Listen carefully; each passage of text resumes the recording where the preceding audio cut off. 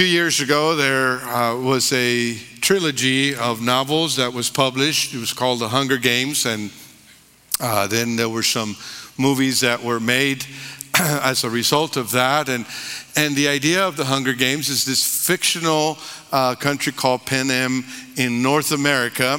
And the capital is found somewhere in the Rocky Mountains. And in the capital, you find all kinds of financial prosperity, technological advance. And there are 13 districts around it that vary in degrees of poverty. And the role of the districts is to provide all of the good things to the capital. And so while the capital gets richer, the districts get poorer. And so it goes. And supposedly the exchange is for peace that is forced labor. And so on one occasion, one of the districts, I think it's District 12, decides that it's not good for their people to be starving to death while the capital has abundance of food. And so they protest, and the capital retaliates with lethal force, and they completely destroy District 12. You can imagine what a horrible thing is to live in poverty and starvation, but then to have your own government bomb you and really blot you out of the map. When a people is struck by enemy nations, it can be very, very discouraging, very, very disconcerting. But when a people is attacked by its own people, it can really be disheartening. After dealing with external opposition, Nehemiah and the people in Jerusalem now faced internal obstacles. They had dealt with enemies from the outside, but now they are dealing with issues on the inside. And so I've called today's message Internal Obstacles.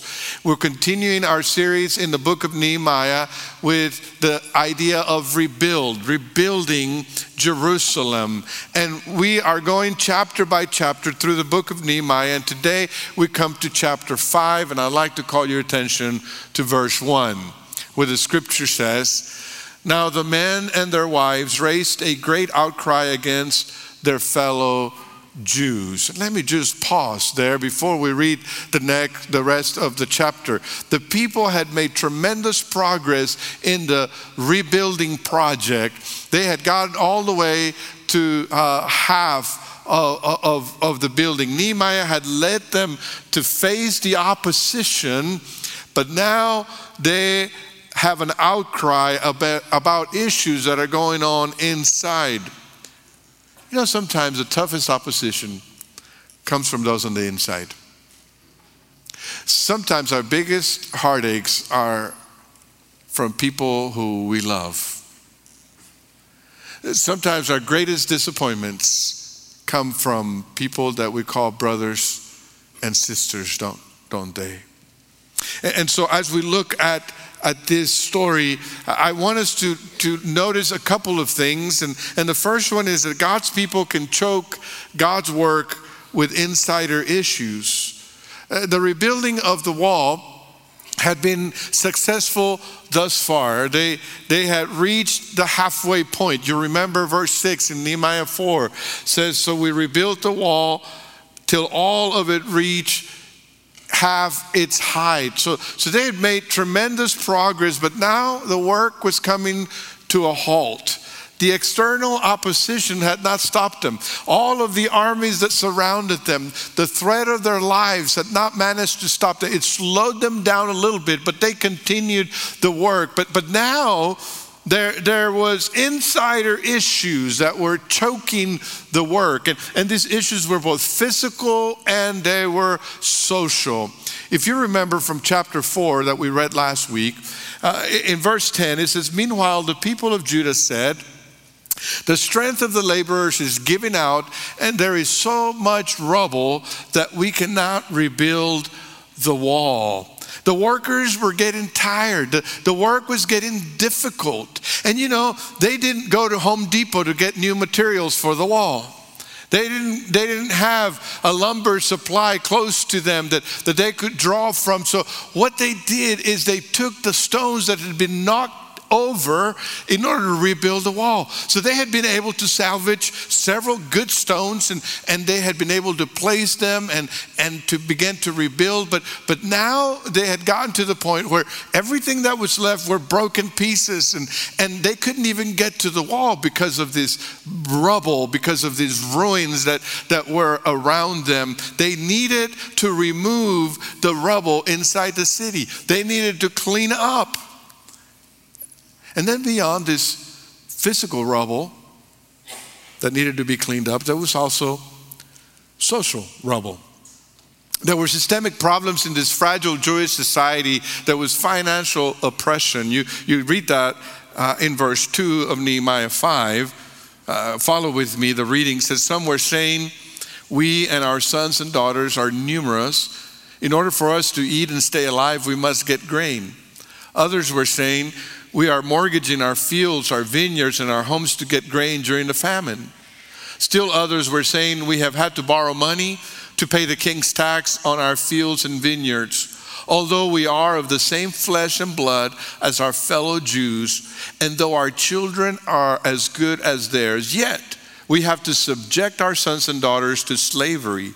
Some of our daughters have already been enslaved, but we are powerless because our fields and our vineyards belong to others." Some of the Jews in Jerusalem and around Jerusalem were so poor that in this rebuilding project they had run out of food. And to add insult to injury, there was a famine. They hadn't been able to get as much of a harvest, and there was a lack of food. And in the midst of their need, they couldn't continue to build the wall because they were hungry. And so what they had to do to feed their family is they had to mortgage their homes. They had to mortgage their farms. They had to give up their property deed for a time so that they could get food.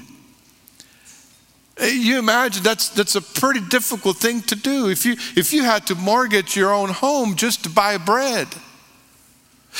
And then on top of that, there is this difficulty that the king of Persia demanded a property tax from the people.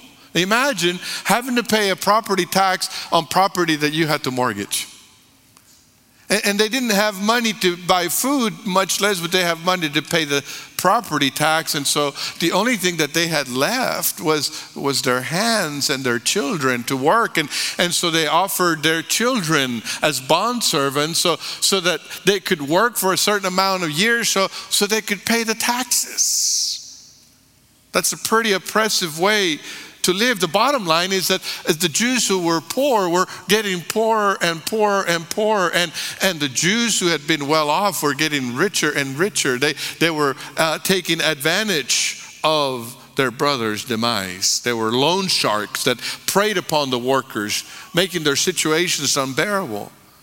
The work of rebuilding the wall was difficult and demanding, but it became practically impossible when there was starvation and homelessness, and they were subjected to the humiliation of servanthood.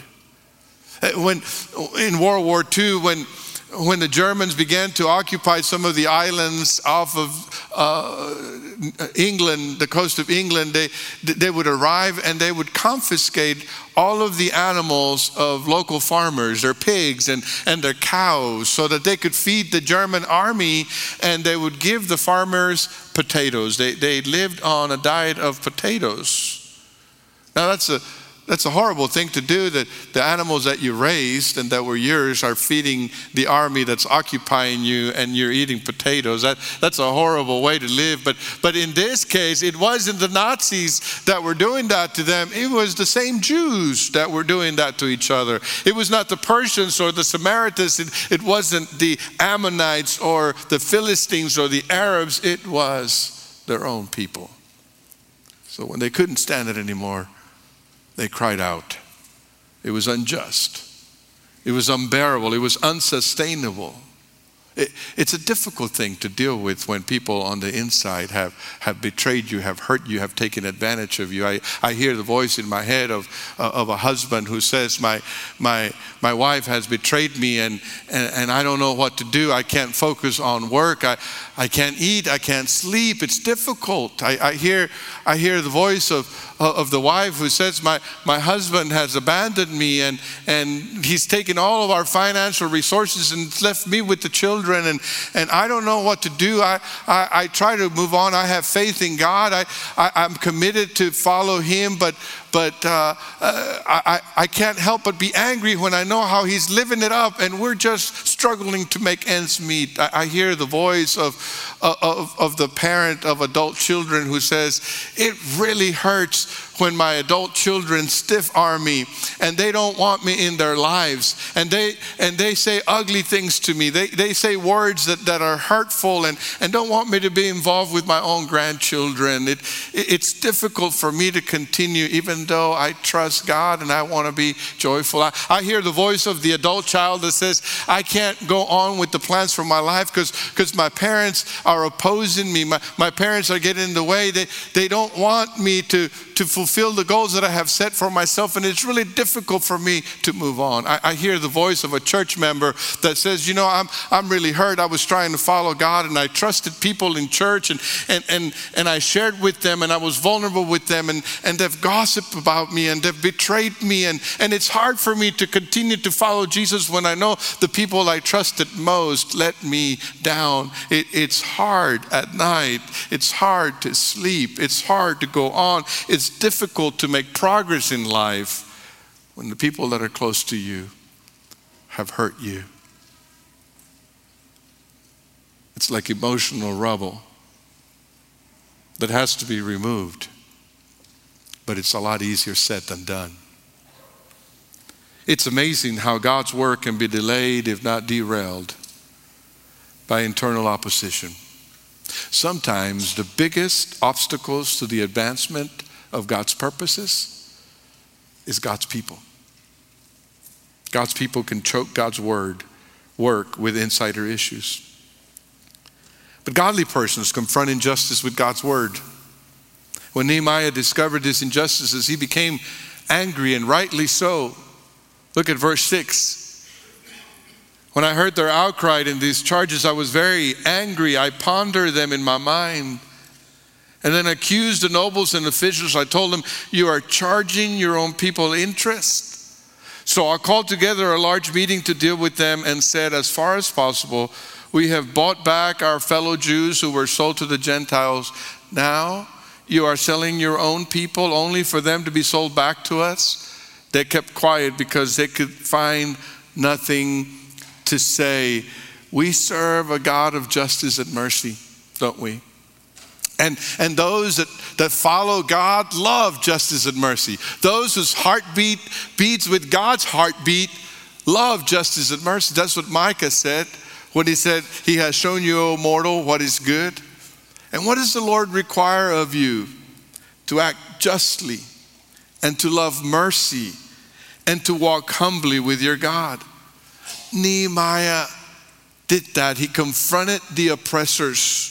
He called them out for taking advantage of their fellow Jews. He reminded them that they had been redeemed, that at one point they had been enslaved, but God rescued them. Common sense should have told them that it was wrong. Any sense of human dignity should have told them that it was wrong to do so, but even more so, God's word was clear about it.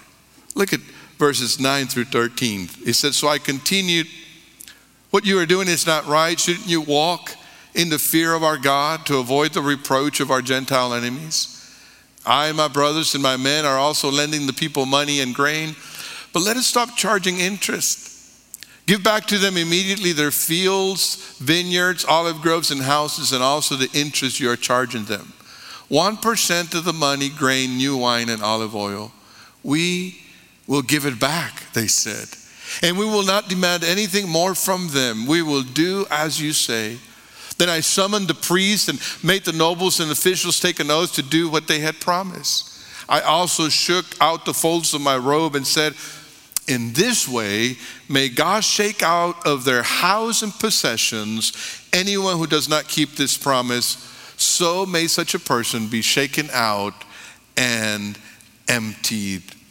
Nehemiah appeals to the oppressors, and he calls them to walk in the fear of the Lord. Did you notice this is a spiritual thing? It's a social injustice, but it requires a spiritual solution. Their economic injustice was a sin before God. God's word was explicit about this.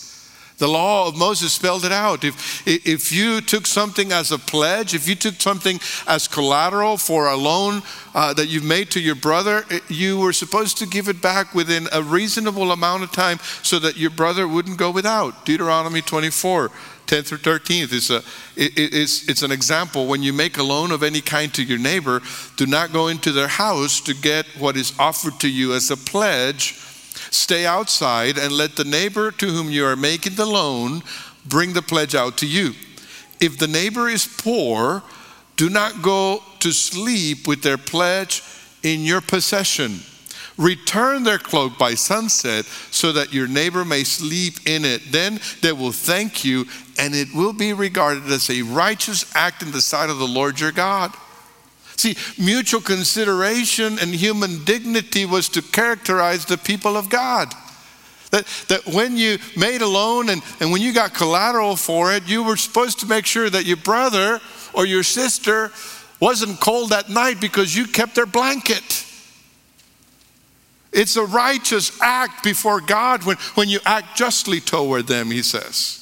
If a Hebrew was so poor that he didn't have any collateral and he needed a loan, and the only thing that he could do was to offer his labor, he could offer himself as a bondservant, but it was for a limited time. Look at Deuteronomy chapter 15, verses 12 through 15. Deuteronomy 15, verses 12 through 15. It says, if any of your people, Hebrew men or women, sell themselves to you and serve you 6 years, in the 7th year you must let them go free. And when you release them, do not send them away empty-handed. Supply them liberally from your flock, your threshing floor, and your winepress. Give to them as the Lord your God has blessed you. Remember that you were slaves in Egypt, and the Lord your God redeemed you. That is why I give you this command today. What an incredible thing. God makes this provision. That if anybody had to be a bondservant, it wouldn't be perpetual, it wouldn't be forever. He reminds his people where they were when he rescued them. The Hebrews were slaves in Egypt when God rescued them. The Hebrews were foreigners in the land of Egypt and sojourners through the wilderness before they came to the promised land. And God says, remember where you were when I saved you. Remember where you were when grace found you. May we never forget where we were when grace found us. The law of Moses was very clear about charging interest from other Jews when they made a loan. Exodus 22:25 is one of those examples. It says, if you lend money to one of my people among you who is needy, do not treat it like a business deal. Charge no interest. Do you notice how personal God makes this? He says, if you lend money to one of my people, he's making it personal. He said, if you take advantage of a brother in trouble, you offend me. If you profit from the demise of a fellow Jew, you have sinned against me, God says. Nehemiah confronted the people of his day with God's word. He spoke prophetically about their injustice. That's what being a prophet is speaking truth to power. Nehemiah tells them to return their farms and their vineyards and their homes, and to return the interest that they had charged. And he doesn't just make sure that they do right but what they had already done, but he holds a ceremony to make sure that this is the way moving forward. That they understand that this is the way that they are to relate to one another. See, before repairing the wall, Nehemiah knew that he had to repair the social fabric of the people of God. God's people confront injustice with God's word. God's word tells us that human life is sacred, that God loves human life, and so we advocate for human life from the womb to the tomb. God's word tells us that biblical marriage is sacred, that the marriage between a man and a woman, in his eyes, for until death do us part, and so we advocate for the sacredness of marriage. God's word tells us that God cares about the poor and the foreigner and the widow and the orphan. And because we advocate for the sacredness of life, because we advocate for the sacredness of marriage, we also advocate for the poor and the foreigner and the widow and the orphan. In fact, did you know that the Bible says more about caring for the poor and the foreigner and the widow and the orphan than it says about abortion or about gay marriage? We confront prophetically with God's word what God has said. Injustice is rubble that needs to be removed. Oppression, it's an obstacle to God's plan and it needs to be removed. Dissension and broken relationships are the garbage that we need to get rid of. Let's remove all the obstacles that stand in the way of us doing everything that God has called us to do and being everything that God has called us to be. Godly persons confront injustice with God's word. Then third and finally, God's plan continues when the oppression is removed. Something very special happens when we right what is wrong. God is pleased when we remove the obstacles that stand in the way of his purposes. You know, social reforms have spiritual implications. The way that we treat our neighbor has to do much with the way that we relate to God. The relationships that we have with our brothers and sisters are directly tied to the relationship we have with our Heavenly Father. Relational vitality is essential for the fulfillment of God's mission. Now go with me to verses 14 through 16 as we continue. It says, Nehemiah chapter 5, verse 14. It says, moreover, from the 20th year of King Artaxerxes, when I was appointed to be their governor in the land of Judah, until his 32nd year, 12 years, neither I nor my brothers ate the food allotted to the governor. But the earlier governors, those preceding me, placed a heavy burden on the people and took 40 shekels of silver from them, in addition to food and wine. Their assistants also lorded it over the people, but out of reverence for God, I did not act like that. Instead, I devoted myself to the work on this wall. All my men were assembled there for the work. We did not acquire any land. Nehemiah had been appointed governor of Judah by the king of Persia. And so the king of Persia not only collected a property tax from all his provinces, but the governor had the right to collect a tax for his own expenses, for his own livelihood. So Nehemiah had the right to collect the tax from the people in Jerusalem so that he could have food to eat and he could have the comforts of a governor. But Nehemiah chooses not to collect this tax of these oppressed people, of these people who are already having a hard time. He chooses not to collect this tax. And you know why he does it? He says, out of reverence for God. It's not an economic thing for him.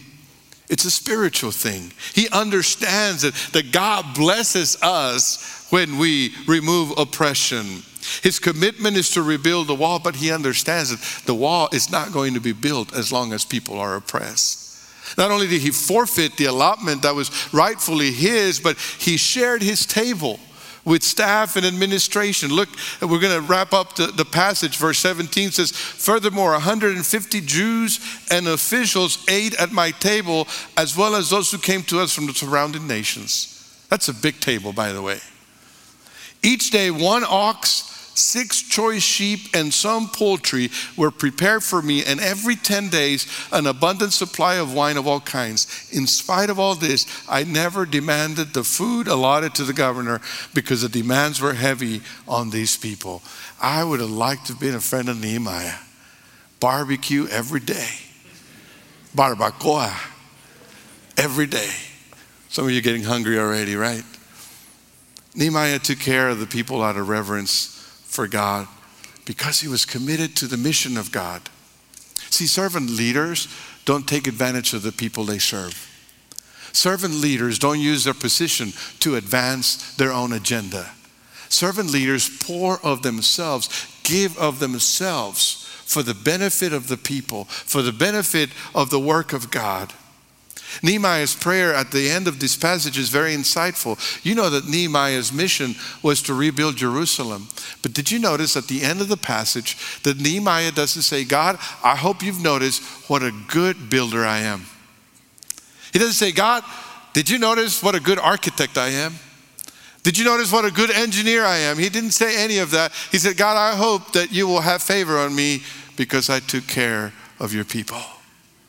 See, Nehemiah understood that more important than the wall was the people of God. And God honors that. The social reforms that Nehemiah implemented were bigger than a wall. God used Nehemiah to bring about social reform, which would bring about spiritual renewal that would go beyond any construction project. And it reminds us today that God's work is about people. That the people of God are about doing God's work for the sake of people, for the sake of lives. People are important. People are more important than projects and programs. When people come to know Christ and the oppression of sin is removed from their lives, that's more important than any program, than any building. When a marriage is restored after it has been broken and there's forgiveness and reconciliation, that's the power of God at work. When somebody who has been suffering under an addiction has the chains broken from that addiction and they're freed from that addiction, that's more important than any other program or any other institution. When we are about the business of bringing the gospel to people so that they can become all that God has called them to be.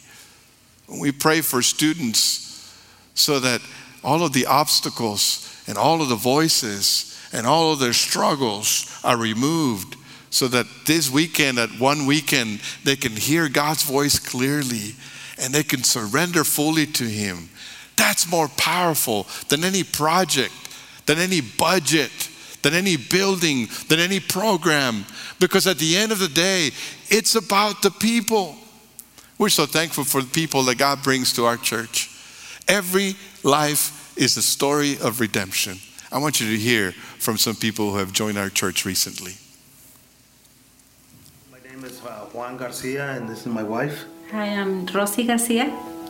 And we've become members here at Calvary, and we have been visiting from May of last year, and we decided to become members. We feel like this is where God is guiding us to be, and we appreciate all your support as far as receiving us as part of the family, and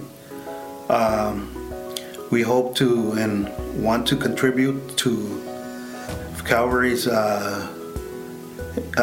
work and be participants in giving and sharing. And I accepted Christ at a very young age. I come from a Christian family, and I decided to accept Christ when I was very young. It turns out we got baptized probably on the same day and didn't realize it, that we would later on get married. We have been coming to Calvary since May of last year. Dominic, our son, and Ale, they serve here in Calvary. We have a son overseas and his wife, Suhaili. They're missionaries over in Europe. And I want to thank God and thank the family at Calvary for supporting them and through prayer. And they just visited the church. They were here in December. And we want to thank Calvary for receiving us as members. I came to know the Lord when I was 8 years old. I was saved at 11, baptized at 17, and I've been serving the Lord since then, and we thank God for having a family here at Calvary and receiving us with love the way we have been feeling it. And thank you for for receiving us as family. Hi, my name is Abraham. I came over to Calvary for a gig, and we were told to play for the beginning of the service and then to play for the end of the service. So we had two options: to either go grab a cup of coffee or to sit and listen. And I sat and I listened and whatnot, and by the time the service was over, I couldn't say a word to anybody. And I couldn't believe it, you know. I decided to come by the next week, and the same thing happened again. And that just repeated itself over and over and over throughout the course of a few weeks. Finally, I got to muster up the courage to speak to Pastor Julio, and not too much after that, I was saved. I accepted Jesus Christ. I got baptized in Fielder Church in Arlington, Texas last year in June. And I wanted to join Calvary because I feel that the Lord is calling me to minister to my family and friends, and hopefully make disciple makers of them. Hi, my name is Iram Lopez. I live in Westlake, Texas, and I have decided to join Calvary Baptist Church. I was saved as a young child during VBS. I still remember it. Rambling Road Trip, I believe, was the theme, and I was baptized there as well. As I grew older, a lot of situations and circumstances happened in my life that were rather difficult and really caused a lot of pain, and God really worked in me through mentors at my high school. And I believe at that point I really truly learned to feel Jesus, and that's really what turned my life around, through those mentors and God really touching my heart at that time. My reason for coming to Calvary would be because I found community. I found community amongst the young adults.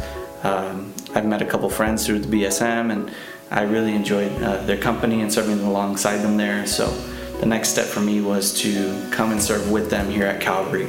So I'm excited to see what God's going to do here with me at Calvary, and I'm excited to join your family. Amen. Every day, God is working in the lives of people to redeem, to save. And what a privilege we get to be a part of what God is doing in our church and through our church. So the question that we have to ask ourselves today, that you need to ask yourself today, is what are the obstacles that are standing in the way of you becoming everything God wants you to become?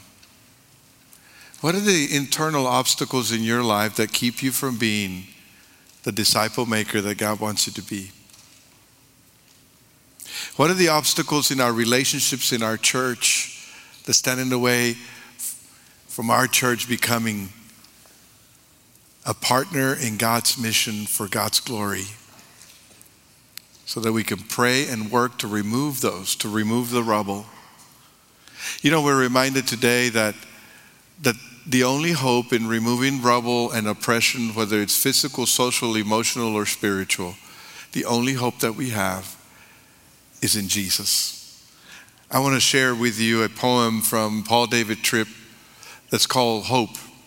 And it reads like this: the only hope, the only help, the only rescue, the only healing, the only solace, the only balm, the only redemption, the only restoration for a broken, dysfunctional, sin-scarred, evil-infected, morally fallen, dark and dangerous world isn't found in information, socialization, education, political solution, psychological insight, or personal reformation, but in the willing birth, righteousness, humiliation, suffering, sacrifice, and resurrection of a God-man Redeemer. No idea can liberate, no power can save, no institution can redeem, restore, resuscitate, or recreate what sin has destroyed. So a Son had to come. Son of God, Son of man. The Creator came to recreate. The Savior came to be the sacrifice.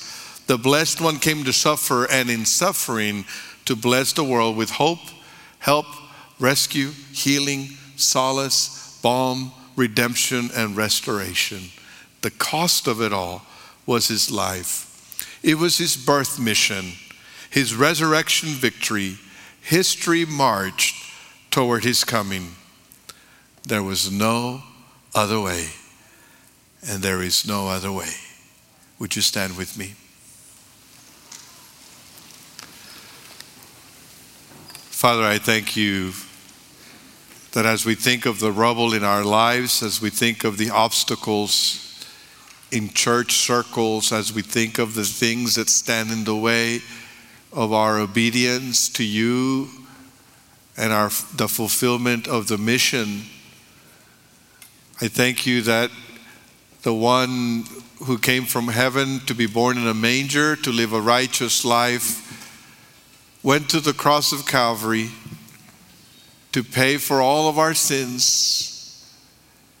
And after he was buried, on the third day, he rose from the dead to give us the power to be freed, so that we are no longer slaves to sin, to shame, to guilt, but we are free people.